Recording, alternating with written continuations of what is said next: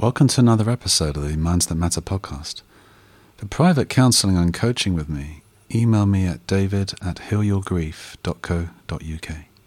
My specialities are depression, anxiety and bereavement.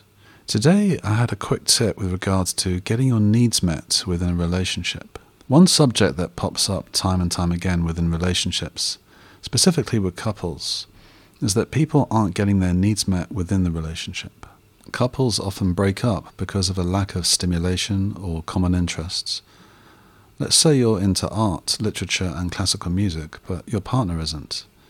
You might struggle with this because you have a need to share your interests and passions with someone. But maybe you can still share your interests and passions with another, but just not your partner. Maybe your partner has other strengths and positive character traits. Maybe they are very supportive. Maybe they are very caring and loving. I suppose the point I wanted to make is that different people possess different attributes, and maybe we need to look further afield than our partners to share our interests. We need a balance in life, and our basic needs can be met by different people.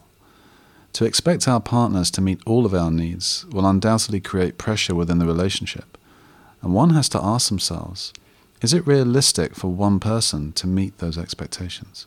Okay, so I hope you found this useful. If you've enjoyed the episode or any of the previous episodes, please consider subscribing, and this will help me to continue producing the content. And it'd be great if you please rate or review the podcast. And for all you YouTubers out there, consider giving us a like, comment, or subscribe. And I hope you have a good week. And the thought for the week is, focus on what you have, not on what others have. Until next time.